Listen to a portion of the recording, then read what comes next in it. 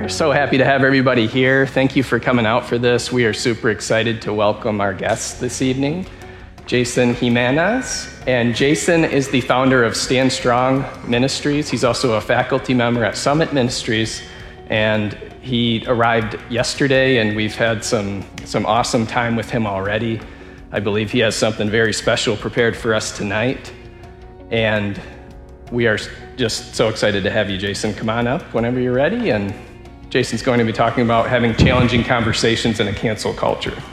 Thank you, Jeremy. Appreciate it. You guys hear me well? Is this good? No echo? Everybody's good? You're good in the back? Do I sound like very appealing? Somebody you want to listen to all night? Amen. You get a free book, dude, okay? See, if you said that, I would have gave you a free book, but you just looked at me like I was weird. Anyway, well, it's great to be with you guys. My name is Jason Jimenez, and I've been married for about 20 years now, a little over 20 years. Got 4 kids, 18, 17, 13, and 10. So, of course, my life is busy. And they actually are coming back from Arizona right now. So when I go see them Monday, we haven't seen each other for 8 days. So I'm really excited to see my family, okay? Been on the road lately teaching and training other churches. And so when several of the people here at the church had reached out to me and told me about your guys' community, it's a very pretty area. Not as pretty as Charlotte, North Carolina. And you guys have this weird accent. I've been hearing this, like you guys are wannabe people from Minnesota or something like that. You know what I mean? Who's from Wisconsin or Minnesota originally? Okay, God bless you guys. I'm glad. Okay. But it's been actually several years since I've been in Michigan, and we try to avoid liberal states like you guys, even though I live in one. So it's unavoidable. But that's why I try to stay in the South as much as I can. But it's a beautiful city, and I'm excited because tonight, starting our time with the church, I'm going to be teaching you guys a little bit of a book I wrote last year, came out last October, almost a year this month, with Baker Books called Challenging Conversations. So what I'm going to do tonight is I'm going to be teaching you guys why we need to be having challenging conversations, how to do them effectively, the Christian way, if you will. Now, in my book, I cover 9 controversial topics, from divorce and remarriage to porn addiction to substance abuse to issues related to LGBT issues to alcoholism to racism to politics, abortion. So that book is available with a few other books that I wrote out there for your for the readerships out there. But tonight I'm going to be focusing on just trying to encourage you guys individually and also as a couple about how you can start engaging in some of these controversial topics. Because I honestly believe, and I've been doing this for 25 years now, where we need more Christians who are unashamed, right, to jump into these conversations with respect and with love and with dignity, because Jesus did it, right? And again, by the way, as we go before prayer, there's a time and place to have certain challenging conversations, right? Who has button pushers? Anybody in this room have a button pusher who knows how to push your buttons in your family? Anybody? Who's the button pusher in here right now? Oh, so you guys all have a bunch of bullies, but nobody's willing to admit that you're a bully. We're going to have a challenging conversation right here, right now. See, we all admit that. I got a terrible person in my life. Are you terrible? No way. Who honestly would admit that you're a button pusher in this room? You like to push buttons. Okay, there we go. They finally know. They got a little smirk like, that's me, right? Either way, the point is we have people in our lives that can be quite difficult. Can I get an amen? Are you guys an amen church here? Amen. You will be tonight. That's right. So we all have difficult people. Now, are there certain subject matters that you avoid talking about? Yes, I do as well. Okay? So just because I've written on this stuff and I teach on this stuff does not mean that I got it all together and I'm 100%, right, in every conversation I have, and I relish having challenging conversations. The reality is that that's not true, okay? So please understand the time that we have, I'm just going to be helping you as best I can. And then afterwards, we're going to open it up for Q&A time. I think there's already been some questions that had came in ahead of time, but also want to have time that you guys can ask any type of questions that you may have related to challenging conversations. So before I pray, let me just give you a quick little background. So my background is philosophy, theology, and apologetics. So If you have, questions related to Bible issues, cultural issues, gender issues, sexual orientation issues, evolutionary things, science issues, those are things I tackle. And I come in churches like this or conferences. And as a Christian apologist, I'm articulating or making the case for Christianity. And in some cases, I'm going up against a particular movement or refutation that opposes the credibility of Christianity. And so what I'm doing in the term apologetics is to give a defense, right? I'm giving a vindication, okay? I'm trying to say this objection to Christianity does not hold up to, it's not valid. And so then I will expose, if you will, either the faulty thinking, the inconsistencies of it, or the false worldview behind it. So I go around the world, mainly here in America, especially during COVID, obviously, because a lot of things have been shut down. And I help Christians like you guys be able to defend what you believe. And so tonight is going to be something special because it's not just about a particular subject. It's how you go about delivering whatever challenging conversation you need to have. Okay. So that's my goal to try to achieve with you guys tonight. If you're very godly and you love Jesus, you will buy my book afterwards, okay? So just keep that in mind, all right? Let's pray. Father, we thank you, Lord, for this time, and we do ask and pray that you would bless this great church, Lord. Thank you for this wonderful city, Lord. Just the hospitality, the great questions I've already had with many of the leadership here. And so we devote this time this evening. Thank you for the people who made time to be here. And we pray even people watching online, and we pray for people who are coming here with burdens, Lord. They're having difficult conversations. There are things that they want to know more about, and they're just afraid. So, Lord, help me, anoint me to minister to my brothers and sisters here tonight. And all God's people said, Amen. So the key thing here really is speak the truth in love, and we're going to be looking at a verse that comes from that. But here we have it. How many of you guys would say in the culture today, it's very controversial? Like you can't say much because you're immediately going to be labeled a racist, or there's a bunch of minefields everywhere. Okay. So we see, two people going at it, whether that represents things on social media. I've seen, and even in the book, I mention it to some degree of how rude and disrespectful Christians can even be to one another. So we are definitely, and especially for the young generation of millennials and Gen Z who are born from 2000 to 2015, who are now entering college, who are going to be the majority voting bloc by 2026, by the way, if they show up and vote. But what we are seeing now, you guys, we are now in the era, whether you're a baby boomer, okay, and the first person, let's say in this room that you voted for was Nixon or Carter or whatever, politics now, the political landmine or the culture of politics today is based on tribalism. It's not based on party. It's based on an ideology that goes far deeper than what American politics has really seen in the last few decades. So identity in politics has become the center stone for this generation. So they don't look at a candidate or a particular party or even a certain voting bloc. They look at social justice issues, right? They look at causes that are helping people who feel marginalized. Now, there's some good in that, but the way in which you measure the good and how you go about fulfilling, right, the needs that need to be met in our society are two different things, because the younger generation wants more socialism. The bigger the government, the more good we can do, okay? Is that a good thing? That's a challenging conversation. Some of you may agree, some of you may disagree, okay? But when you look at that picture up there, you got racism, LGBT, mental illness, politics, social justice, abortion, religion.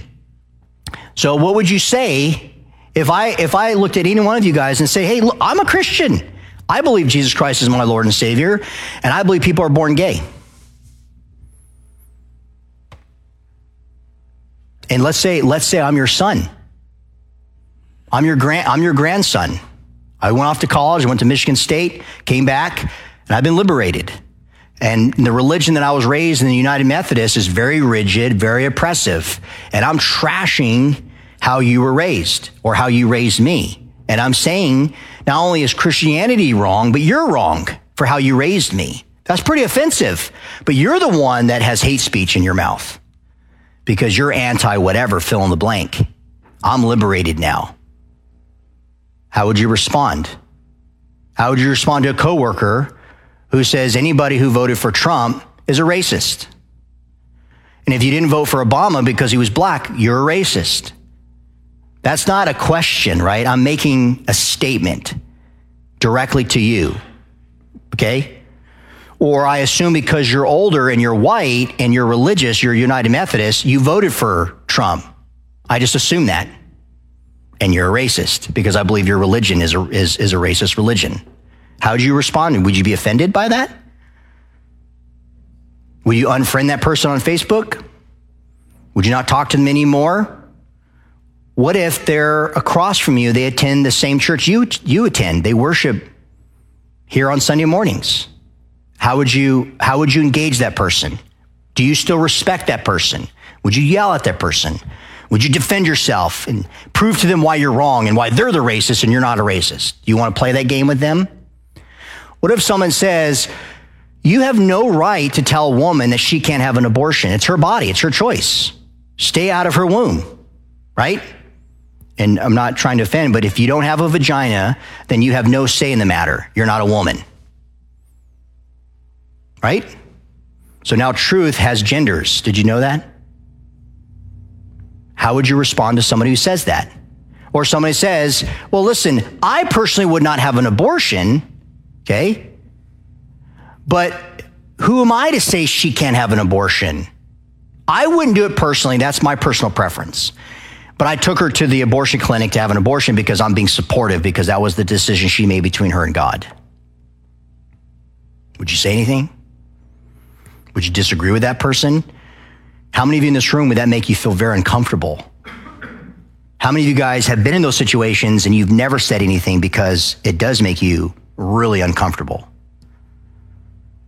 What if I start arguing and say, look, in the scriptures, it's very clear that the people Jesus helped were people who were marginalized. And so the people who are being marginalized today, we need to help them because that's what Jesus would have done. LGBTQ, and I go down the line. Critical race theory. Okay? We need to be teaching more anti-racism.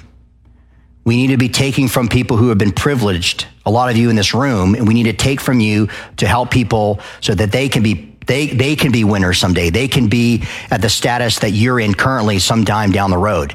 So they can steal from you to give to the poor, and that's justifiable. And you got to prove yourself, because if you're really not a racist, you would do that. How would you respond to that type of a conversation? Or legislation, if one of your representatives is trying to advance reparations in your community? How would you guys respond to have a challenging conversation with a state rep? What if a pastor was talking like that? The point is, you guys, challenging conversations are a necessary evil. They are a way of life. Yet I'm asking you guys individually. You don't know me from Adam. I don't know most of you guys in this room. But I would venture to guess that a lot of you guys have been in one of these situations a time or two. And the majority of you know that challenging conversations are a way of life, that we need to have them in marriages, over budget, what school we want our kids to go to. You know, there's a lot of compromise that we have sometimes in conversations. I don't want to get into this argument with you again. Why is it always got to lead to an argument? Okay. This is in all aspects. It's not just in these particular topics. But what we're finding, you guys, is that a lot of us generationally, I'm in my 40s, some of you guys are in your 50s, 60s, maybe even your 70s. The point is in all of our demographics, we're finding that Christians are not having challenging conversations on these particular topics. Oh, behind closed doors, you can speak your mind and you do it winsomely. But once the doors are open, or some of you guys, you go to town and you embarrass yourself because you're very rude and how you articulate your positions on social media, right? But in the end, what the world is seeing is they're seeing Christians who either are very bigoted and narrow-minded and restrictive, or silence, nothing. I believe there is a different way. And hopefully tonight, We all leave here, no matter the age demographic that you're in, married, not married, United Methodist or whatever, that we will leave here saying, challenging conversations is a necessary evil. I may not like them, but I need to have more of them. And when I start entering in these conversations, whether it has to deal with critical race theory, whether it has to deal with sexual orientation, whether it has to deal with was Jesus just a moral teacher, or was he more than that? I will jump into those conversations and do my best. I may not do it like Mike will do it, or Pastor Paul does it, or even Jason, that Mexican up there that taught me, my church that Saturday night, right? It was the best night of my life. Amen? You may not do it like certain people, but that's not the point. The point is the world needs to hear from Christians on these subjects. Now, there's a way to do it, okay? I'm not trying to sanction you guys to become a superhero where you're out there with a cape now that says, I will conquer every challenging conversation in my life, and you go out there. I mean, if you want to do that, we got capes in the back for sale. But I'm not saying that you leave here like a superhero where you're just going to be this most infectious Christian, you know what I mean? You're going to lead all these people to Christ and convince everybody that, Jesus was not, pro-LGBT or something. That's not my mission tonight. But I will say that we need to start understanding the people that God has placed in our life, difficult or not, and what they're talking about and how I need to jump into certain conversations. Again, not stepping on toes, and we'll talk about that in a minute, but do it in a way, remember, the third option, that will be honorable to the Lord. Now, let me read you guys this quote, because this quote right here, I think, says it all. This is the miracle of dialogue. It says, every man is a potential adversary, even those whom we love. Only through dialogue are we saved from this enmity toward one another. Now, who likes to have conversations and who likes to talk? Not even half of you guys. The people who don't like to talk, can you still raise your hand and say, I don't like to talk? Very good, sir. Can you explain why you raised your hand? I'm teasing. Makes me uncomfortable. Yeah. Good for you. See, he's coming out. He's going to be a changed man, I'm telling you. But dialogue, you guys, is to love what blood is to the body. When the flow of blood stops, the body what? Dies. When dialogue stops, love dies, and resentment and hate are born. So let's pause. How many relationships have we had in life, or currently do we have, where there is no dialogue? The dialogue has ceased. It's not just uncomfortable, it's what? It's hurtful. Now, I've shared this with some of the staff as I spent some time with them. I have a family member who I was very close with. We did a lot of stuff together. This family member left their spouse years ago for someone of the same sex and jumped around with multiple relationships and finally married someone of the same sex. And there's zero dialogue now that we have between each other. Not because I don't want to have a relationship. That individual does not want to have a relationship. Okay? And that hurts. There is no dialogue. And if there's no dialogue in a relationship, there's no relationship. Okay? So when dialogue stops, love dies and resentment and hate are born. But dialogue can restore a dead relationship. Amen? That's true. It can restore a dead relationship. Indeed, this is the miracle of dialogue. It can bring a relationship into being, and it can bring into being, once again, a relationship that has died. Challenging conversations are a necessary evil. The people that you're closest to are people that you have what with? Challenging conversations. You deal with controversial things. You work through them. And I'm saying in part, the gospel is not being advanced in your sphere of influence per se, because you're not willing to jump into uncomfortable situations. So here are the three excuses. So this is the interaction part. Okay. Who's willing to just explain what excuse they tend to fall into and why? There's three on the board. I'm just not what? I'm not that smart. Okay, I don't know a lot of stuff about the Bible. I don't know apologetics. If someone asks me, why am I a Christian? I was raised in the United Methodist. Like, that's like the best I can do possibly. If they said, well, why do you believe the Bible? Do you believe the Bible's true? Do you believe the Bible's trustworthy? What do you do with these objections? What about these discrepancies? What about the Council of Chalcedon? Didn't they rewrite the scripture? Didn't they hijack it? Didn't Paul and James, the half-brother of Jesus, didn't they go at war with each other and Paul won and he turned Christianity to be what we know today and James lost and he had a different version of his savior brother Jesus? What would you say to that? What would you say to Richard Carrier, who's gaining more momentum, who has a position that's known as the alternate theory that Jesus never existed? And that's gaining a little bit more ground. Most people in the academic world on the liberal side do not deny that Jesus existed. Even the Jesus Seminar, where people like John Dominic Crossan and these other world-renowned scholars, they believe Jesus existed, but they believe in the end that he was torn off the cross, tossed to the side, and dogs ate his flesh. But they don't deny that Jesus existed. Now, was he a peasant? Was he illiterate? Like Reza Aslan talks about in the Zealot book. You know, they throw these kind of things out there, but how would you respond? Remember, you guys lived through the Da Vinci Code era of Dan Brown. And the problem is, okay, yes, it's a novel, but he didn't say that. Before you get to the title of the book and to the first chapter, he says, everything in this book is fact, and it was capitalized, F-A-C-T. That's when scholarship people like me had a problem with Dan Brown, because he was writing a novel, but he said, all the research I did is fact. And so he intentionally wrote that book. I mean, the guy's a brilliant writer, don't get me wrong, right? The guy could tell a story, but the guy's off base. Now, if you didn't know any better, you would just fought, like a lot of people did. I didn't know that about the church, and people fell for it. So the point is, I'm just not that smart. I don't know this kind of stuff. Here's the thing, you guys, we don't know everything. There are some things you're going to know that I don't know. You're going to know that I don't know. And there's things I know that you don't know.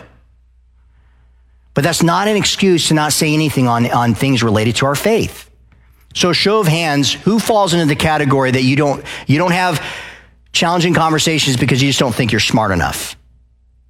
That's kind of the excuse you fall into, okay? What about I get too defensive? Like the moment someone says something that I oppose, I got to just jump in there and I lay into them. And I tend to get argumentative. You know, they may be as opinionated, but they're going to hear me roar type of thing. And then sometimes it can be a little embarrassing and then you regret things that you said to them. How many of you guys have ever raised your voice to basically put people in their place? Amy, were you scratching your nose or was that? Just stand up, Amy, okay? Let's applaud. Good job, baby. Who gets uncomfortable? This plain and simple, I just get uncomfortable. You may read, you're pretty educated, you're mellow, like you don't get argumentative, like you can carry a conversation, but it's just the awkwardness of it. I just don't like being in that situation. I don't want people thinking that I'm judging them, that I think they're going to hell, or that I hate them because they don't believe what I believe. And so that just makes you feel uncomfortable and you're kind of sweaty. You know what I mean? You're like perspiring, you're like that weird person, you know what I mean? With a handkerchief that you have to pull out in their back pocket. Who's the sweaty, awkward people in this room? Are you sweating right now? All right, so let me get the hot seat out real quick and you got to sit in it. I'm teasing. She's like, I should never came. All right, so who would like to explain why you fall into one of those categories? Just real briefly for the rest of us. Go ahead. Yeah. No, does it matter what the subject is? Just in general, you just shut down. Anybody else can relate to that? It's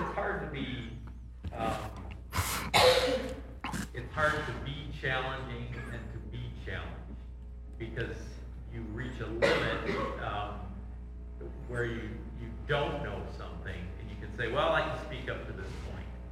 And you are going to run into that person who goes, yeah, well, I can go one better. Yeah. And so then you kind of feel stymied at that point. Right. Very good. Sometimes it is having those kind of back and forth conversations, right? You know what I mean? That you can actually carry a comprehensive, logical, succinct argument. You know what I mean? Yeah. I was just going to say,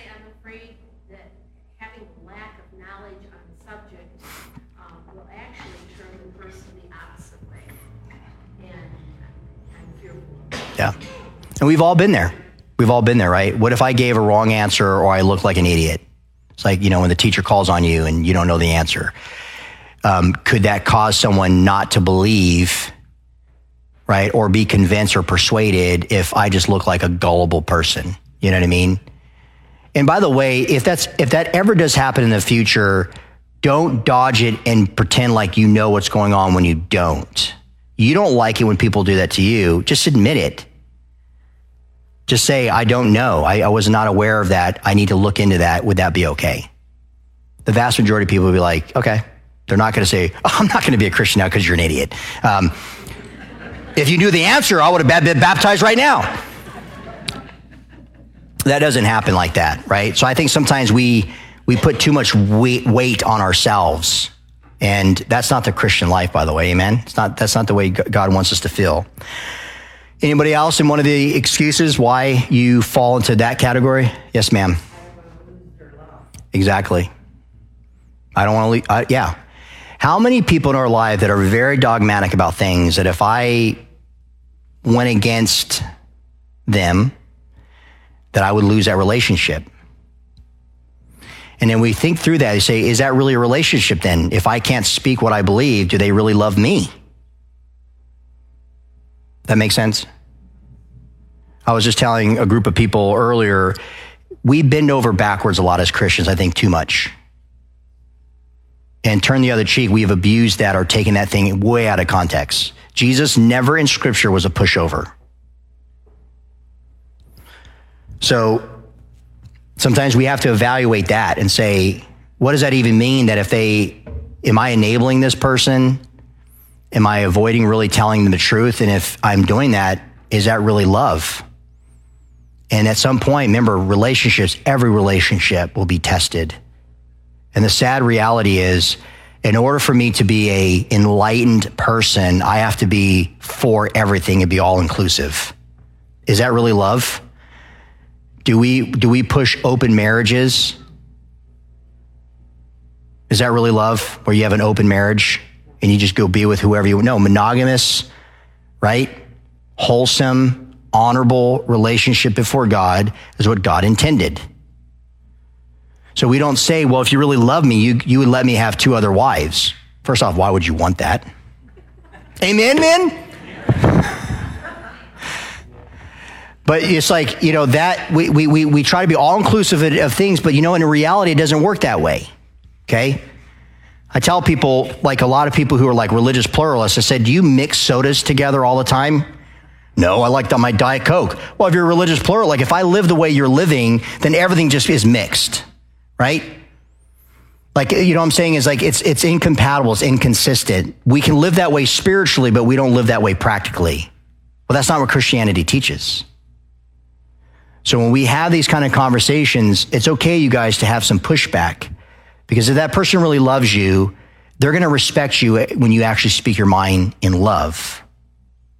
Nobody wants to be taunted. Nobody wants to be belittled. Nobody wants to be yelled at.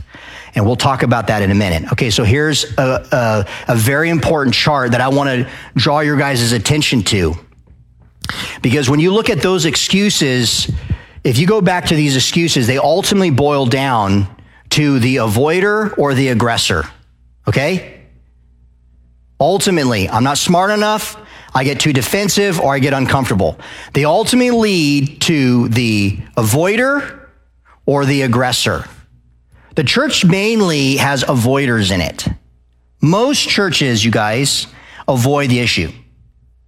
Okay?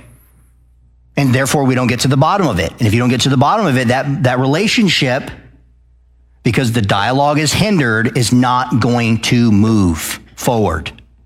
So think of any relationship you have right now. What I want you guys to understand is the third option, as I said earlier. It's being an advocator. Not of your truth. It's an advocator of God's truth. See, here's the thing. If I love God, as the Bible says in Matthew 22, 37, 38, I'm to love people. Right? The first and second, they go hand in hand.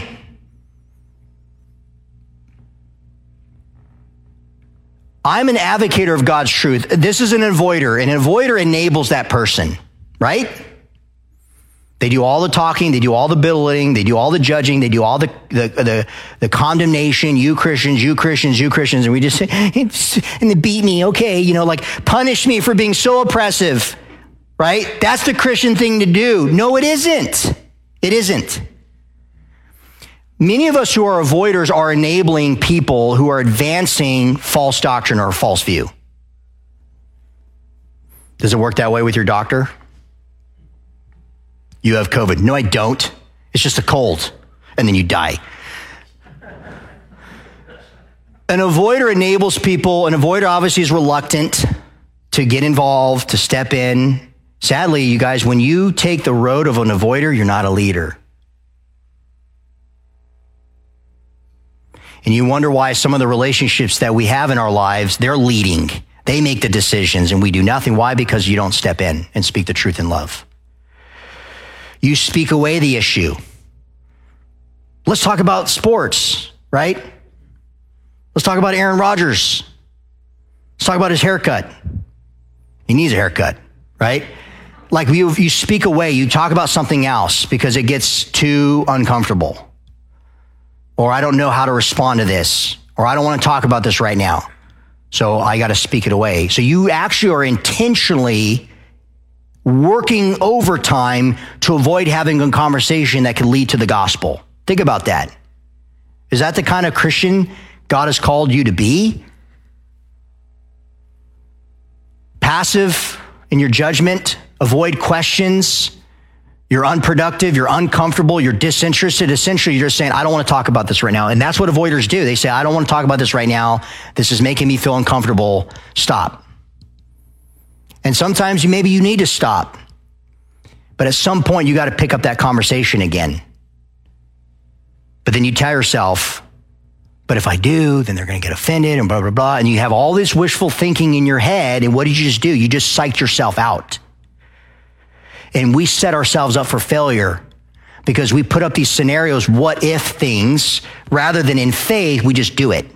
And most of the time, get this, it doesn't ever end up the way that we thought it would. Isn't that interesting? The aggressor is the opposite. They control, they're dominant, they speak down, they mock you when you challenge or when you question them. They're harsh in their judgment. They basically say, you don't know what you're talking about. Right? They cut in. I tell people, if we don't like people cutting you off in traffic, do you like when you're talking and somebody cuts you off and then they start talking about what they want to talk about? Women, you got to stop doing that, okay? Anyway. The advocator, this is where we want to be. In all of our relationships, in our conversations, we want to exhort people. An advocator of God's truth, I talk about in the book, is a conversant Christian. So when I go on ESPN, like name an analyst that you guys like who kind of breaks it down for you, kind of knows what they're talking about. And please don't say Stephen A. Smith, okay? Who's a person? Somebody on TV. They know what they're talking about. You go to that person because they're a voice of reason and truth. You may not agree with them on everything, but they're pretty educated, and they're very conversant on that particular subject. Terry Bradshaw. Hey, he's got his own reality TV show. Anybody else? Wow, that's pretty. Thank you for mentioning all these people, you guys. No, anything. Okay. Yeah, so you like to go to him and be a voice on certain topics, right? He's a pastor, he's a famous writer. The point is, you guys, that's what you want people to see you as. Not an expert, but you're conversant, right? Now, raise your hand if we start talking about food that you'd feel pretty confident having a conversation about food in general. But all of us would raise our hand. Who loves food? Okay, so we are all experts, okay? I always tell people that, okay? I'm an expert in food because I know what I like. Okay, so the people who love food, what about art? If we talked about drawing or painting, who feels comfortable about that? Yeah? Music? Sports? The Bible? Okay? So notice, what's another topic that you feel comfortable talking about? Politics? Why'd you bring...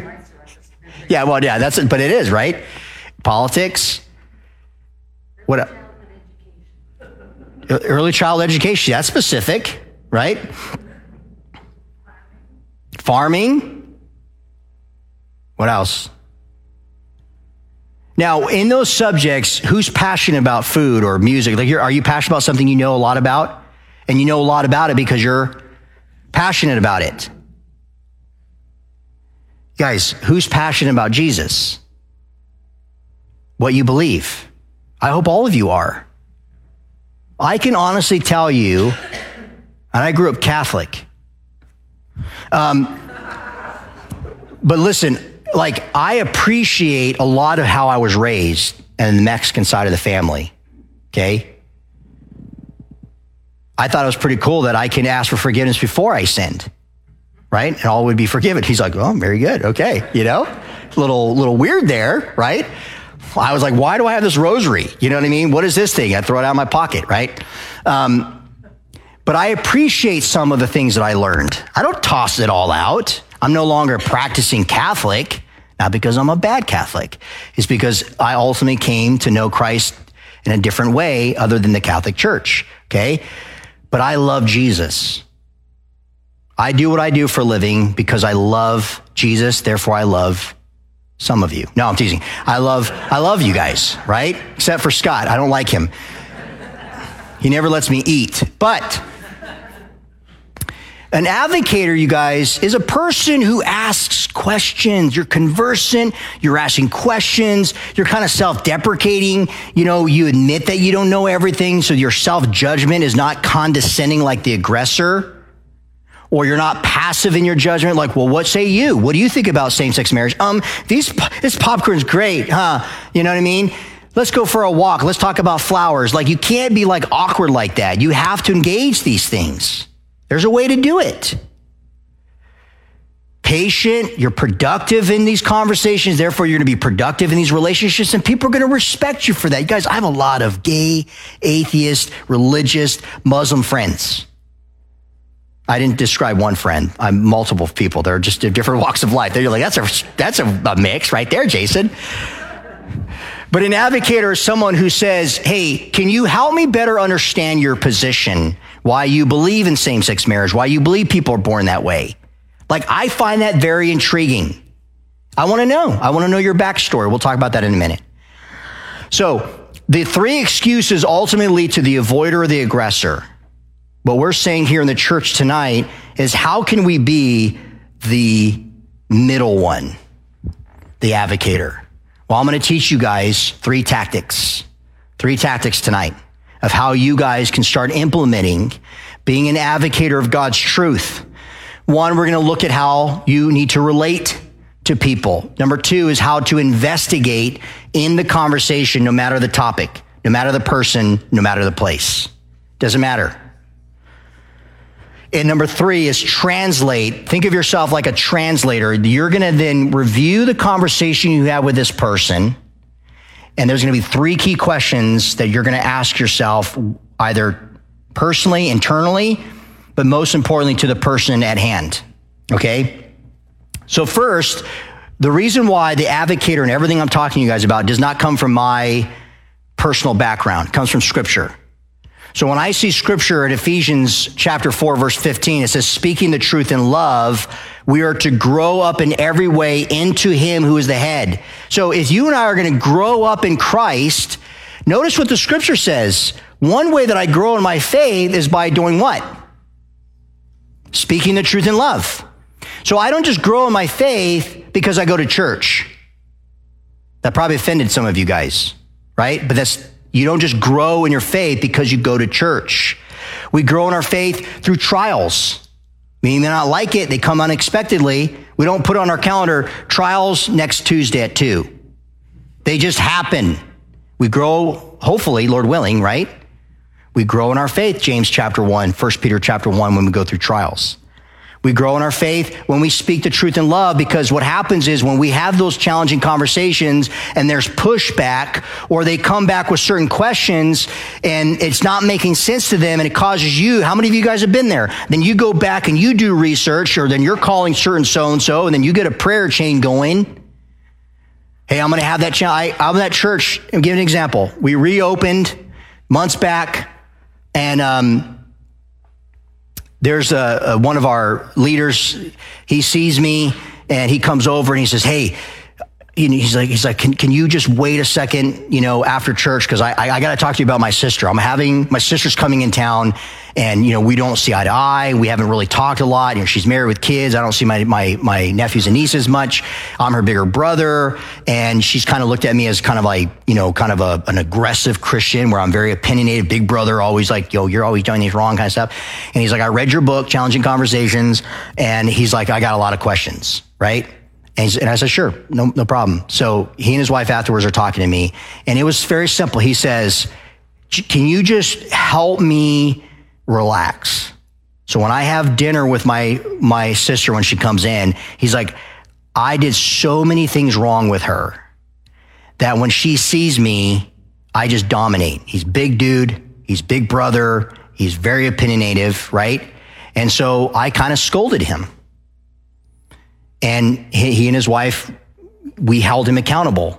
He had a great time. And even his sister recognized, she's like, man, there's less abrasiveness that comes with you. Because what he's always been trying to do is to get her back to follow Jesus. Well, how many of you guys are persuaded when somebody comes on your property, knocks on the door, and they're selling a vacuum? You're like, I'm not interested. And like, no, you really need this vacuum. I could see that your floors are dirty. None of your business. Get on with yourself, right? I'm gonna let the dog out. You know what I mean? And they kick the door down. They start vacuuming your floor, right? Oh, thanks. Here's $1,000. Like, who would do that? Okay, good. Nobody would do that. But why do we do that to Jesus? Like with Jesus? Like we think like kicking the door down and like getting in their face, and you're gonna accept Jesus and you're gonna love him, right? That doesn't work. But yet that's sometimes, my friend, this is his attitude. That's been his attitude. And he's realized, the great thing is he's realized it's wrong. So when I say kind of scold in a way is saying, hey, look, like you are looking for accountability, so we're going to hold you accountable. That was kind of like the lesson there. And so I saw him, and things went great, and they're kind of building relationship. Of course, did they solve, world hunger in that one dinner conversation? No. But it was a start, and she knew that something had changed in him. Now, did he take time to apologize during that dinner time? Yes. And we'll talk about that in a minute. Keep that in mind, okay? But we grow because we speak the truth in love. So here's the thing, my friends. A lot of you are not growing because you're not having these type of challenging conversations, because they cause us to grow. Most of my living now, it seems like I go back, like if one of you guys asked me a question tonight, that even if I answered it and I thought, that helped them, but then my mind starts going crazy and I have 5 other questions on top of that one particular question, I'll probably be up till 1 o'clock in the morning just researching it, right? Because I love God's truth and I want to help people, and that helps me grow and to be more effective. The other verse I want to share with you guys comes from Colossians chapter 4, verse 6. It says, let your speech always be what? Gracious, seasoned with salt, so that you may know how you ought to answer each person. Notice, it doesn't say that you have to be an expert. It just says you have to be gracious, and you have to have seasoned speech, if you will, of salt, to preserve the person, to preserve the dialogue and the conversation. And notice it says that you may know how you ought to answer. There's a tone in the Greek that's mentioned here. It's not just about giving the right answer. It's the way in which you answer people's questions. So when you and I look at Ephesians 4, verse 15, when you and I look at Colossians chapter 4, verse 6, when you and I are striving then to be this conversant Christian, this advocator of God's truth, here are 2 objectives that I want to share with you guys tonight before we get into these 3 tactics. Number 1, your objective is not to what? Or excuse me, your objective is to critique the other person, but not to what?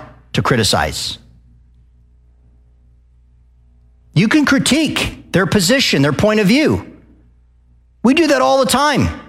We do that even over our why my dryer is better than your dryer.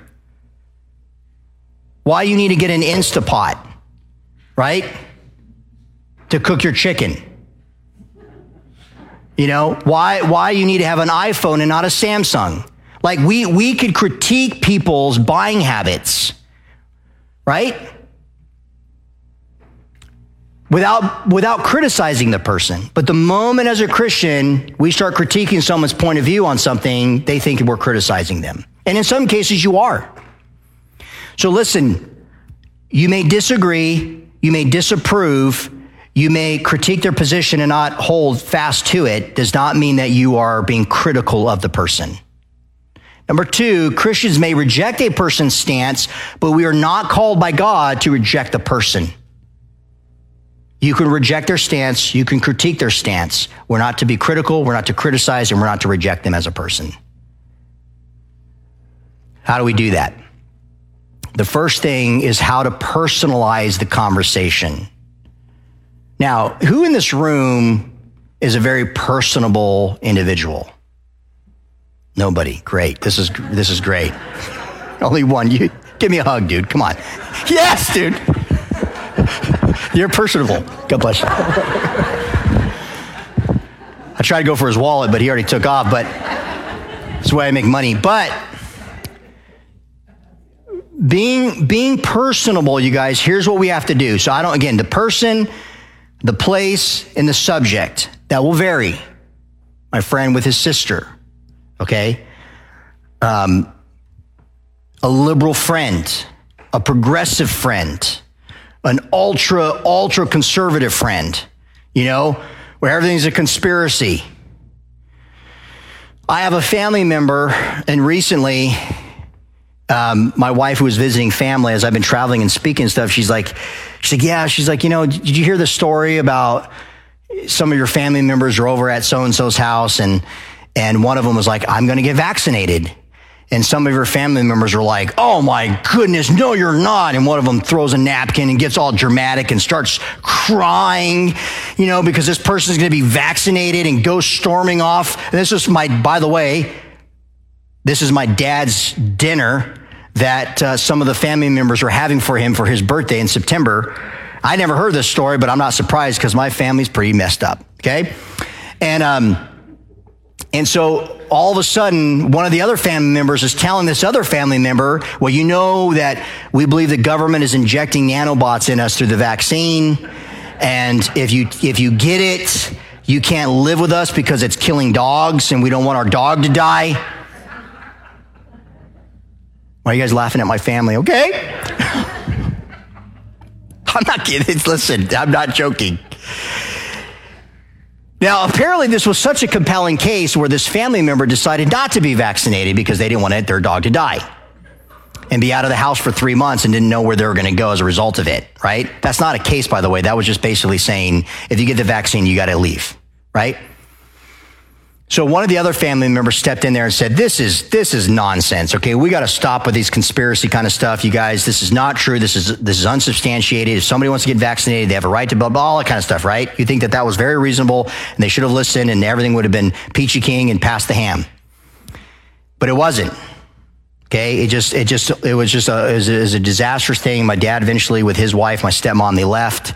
And this person, was stuck with this whole awkward scene with their kids, and their oldest child stepped in there to protect their mother from this whole thing that was happening.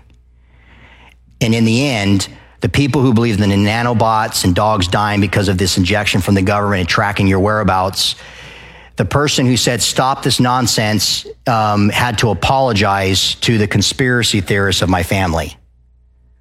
So the point I'm making is in that one situation is, listen, this family member can believe all they want. They believe 9/11 was an inside job, okay? I tried to convince them that I was actually a robot. But the point is, it wasn't really their brother, but the point is, like, they won. Their position won.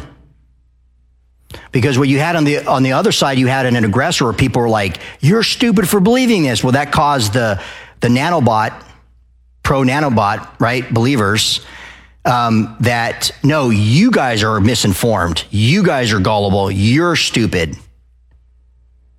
I'm going to text you a bunch of websites that prove this to be the case, right? And like, great, I'll stay up all night reading those. Okay, I'm looking forward to it, right? And the people that said, hey, stop this. Let's just go on and celebrate, in this case, my dad, and have this meal. They had to apologize for being disrespectful to the conspiracy theorists. Now, when I survey even my own family, and my wife is conveying this message, and I'm at the time thanking God that I live 2,300 miles away from these family members. I love them, I do. But sometimes family can be difficult, right? And sometimes you need your space.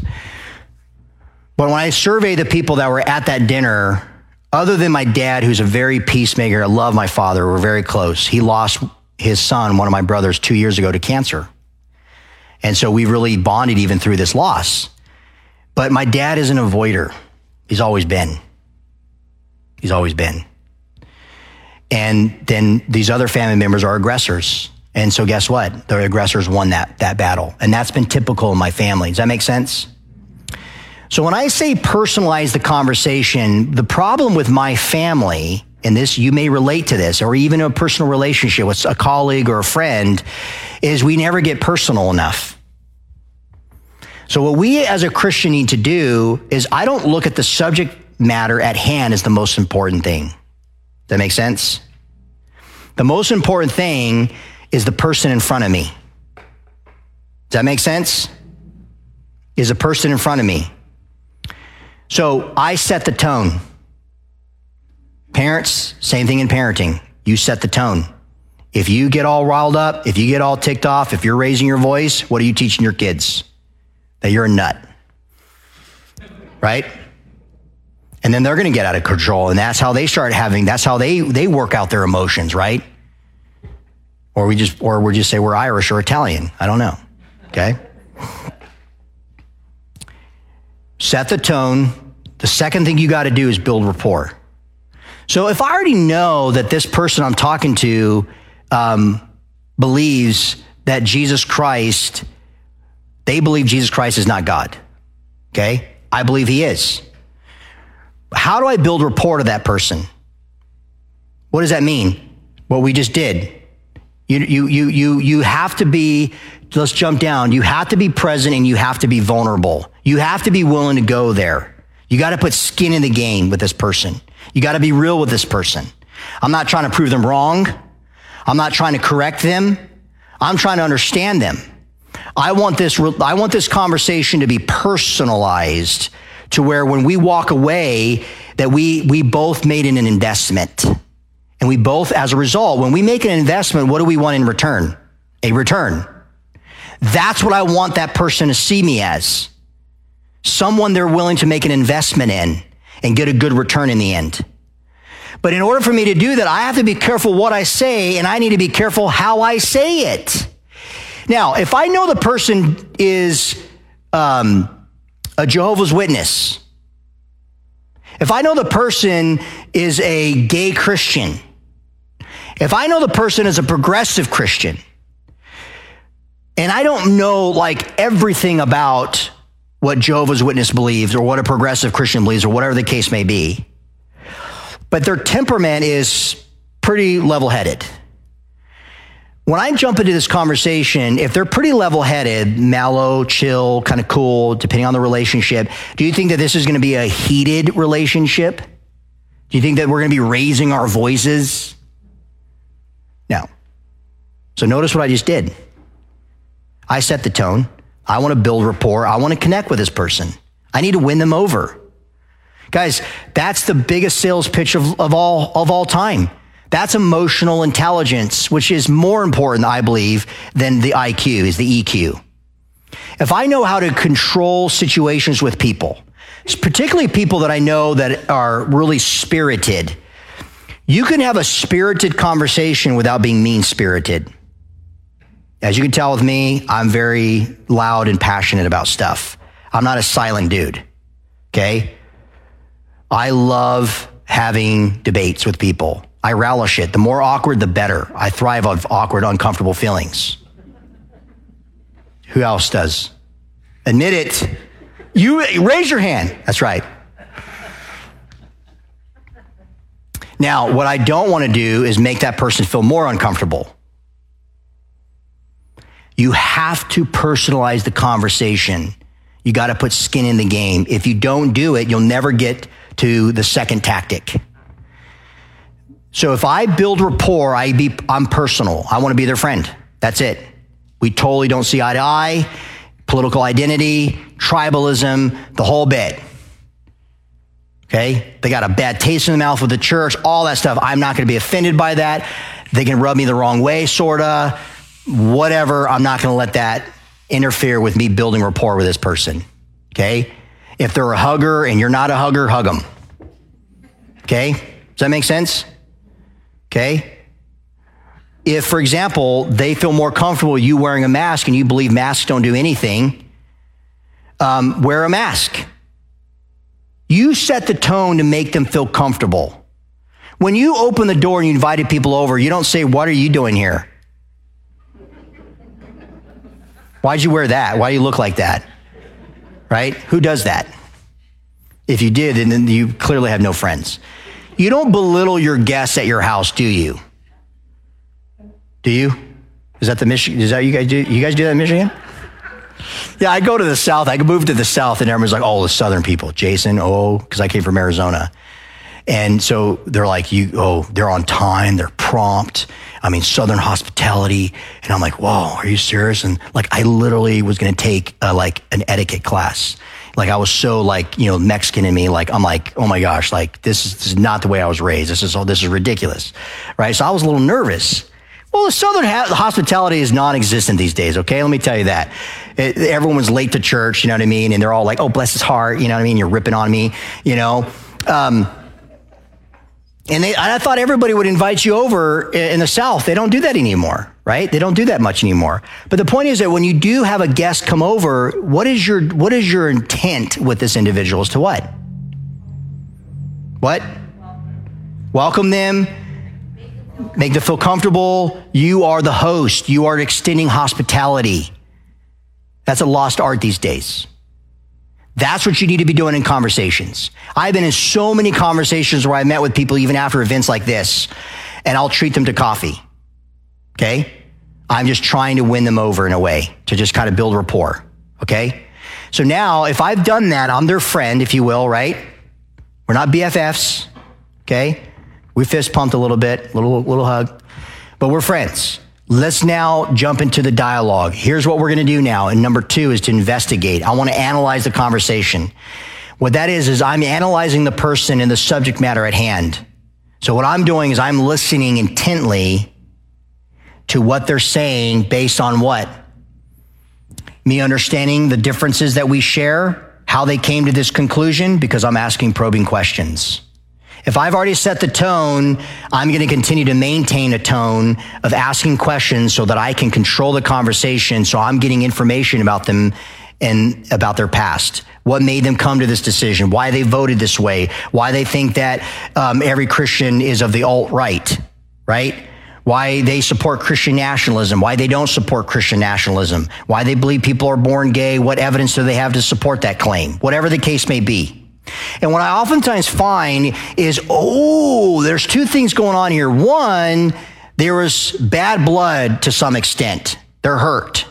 Or on the other hand, they were influenced by someone and they idolize this person. This person is like a god. So what I can't do is I can't make fun of this where they were hurt or step in and defend and be like, "Oh, you're just blowing things out of proportion.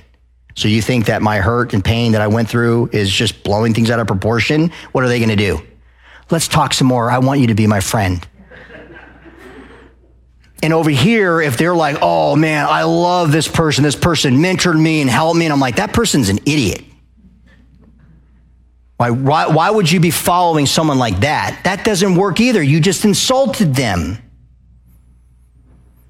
Recently, I had a atheist actively gay, married to a man professor in Montana as he follows me and stuff. And so one time he just reached out to me and he sent a message and I got a hold of it.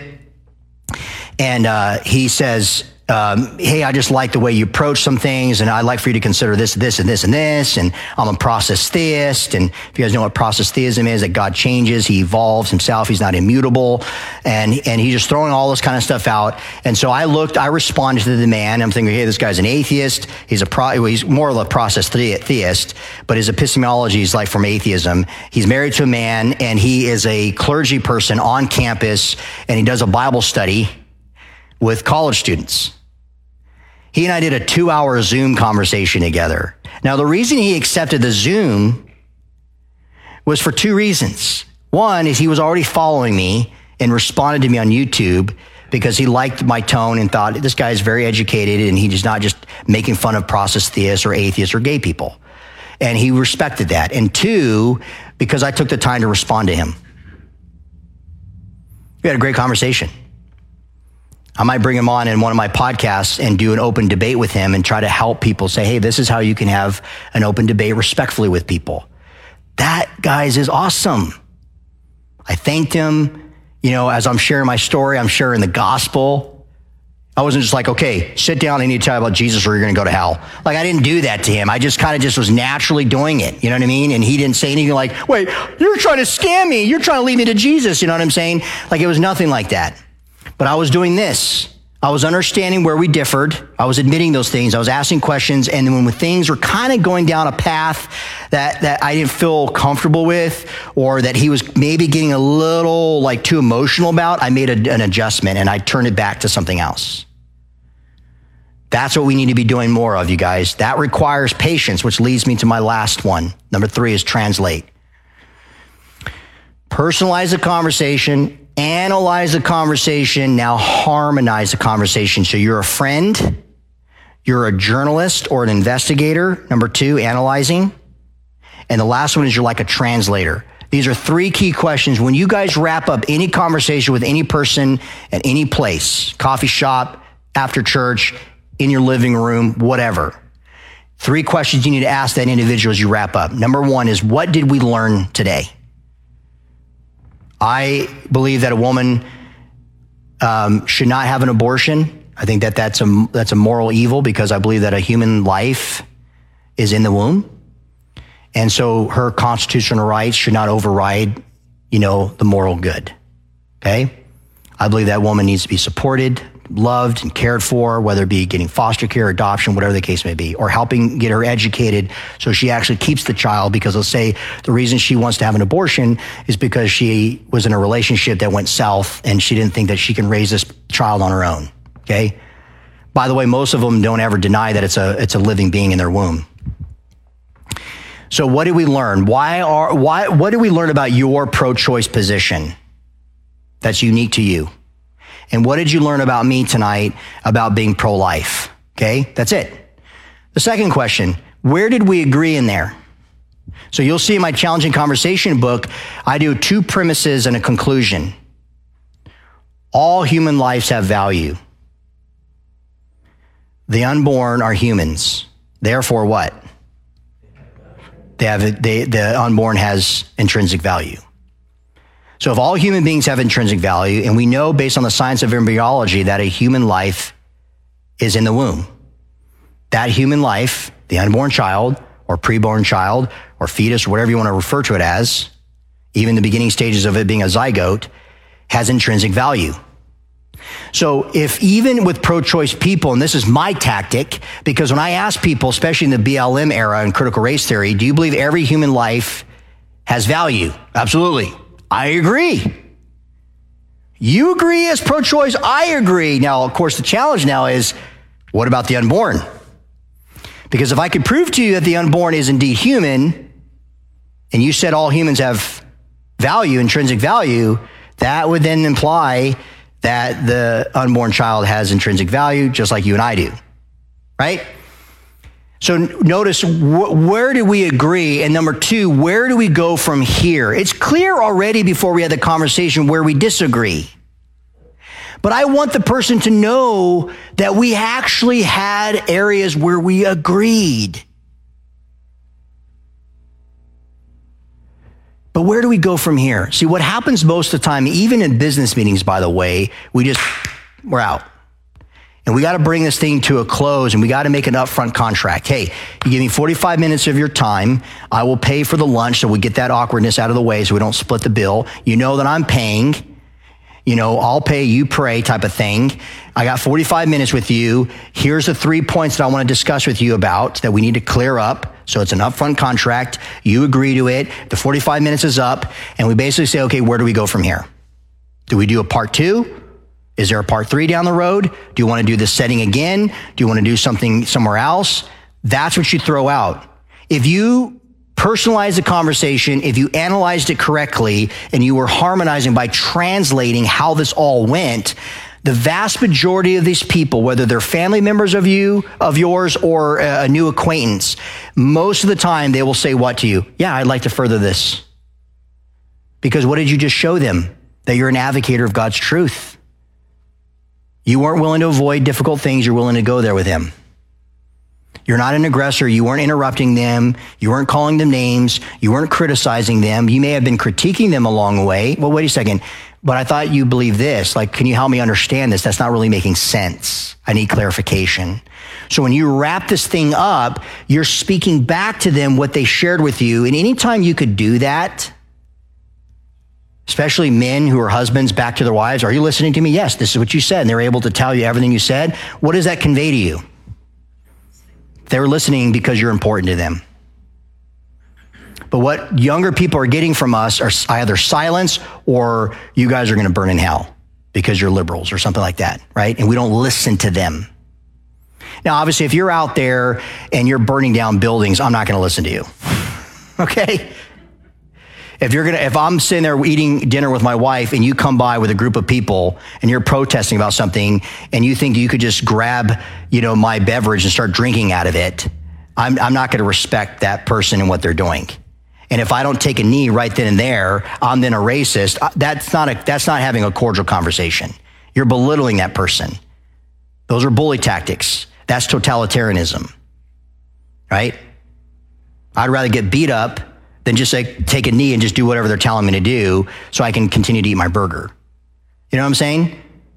So too often we take a knee without really saying, you know what? No, I'm taking a stand for something far greater than this little movement. And I'm not going to let your bully tactics to silence me or to undermine me. Right? So that is it in a nutshell, you guys. That's how you can be an advocator, not the aggressor or not the avoider. To be an advocator, we need people who exhort one another. I've had many people who have vented, shared, vomited their stuff, and I just say, hey, you know what? I appreciate what you shared with me. I may not fully understand all that you're going through. I'm processing that right now, but the fact that you're willing to tell me what you told me, I'm thankful that I can be a person that you can count on. I don't know how to move forward with this.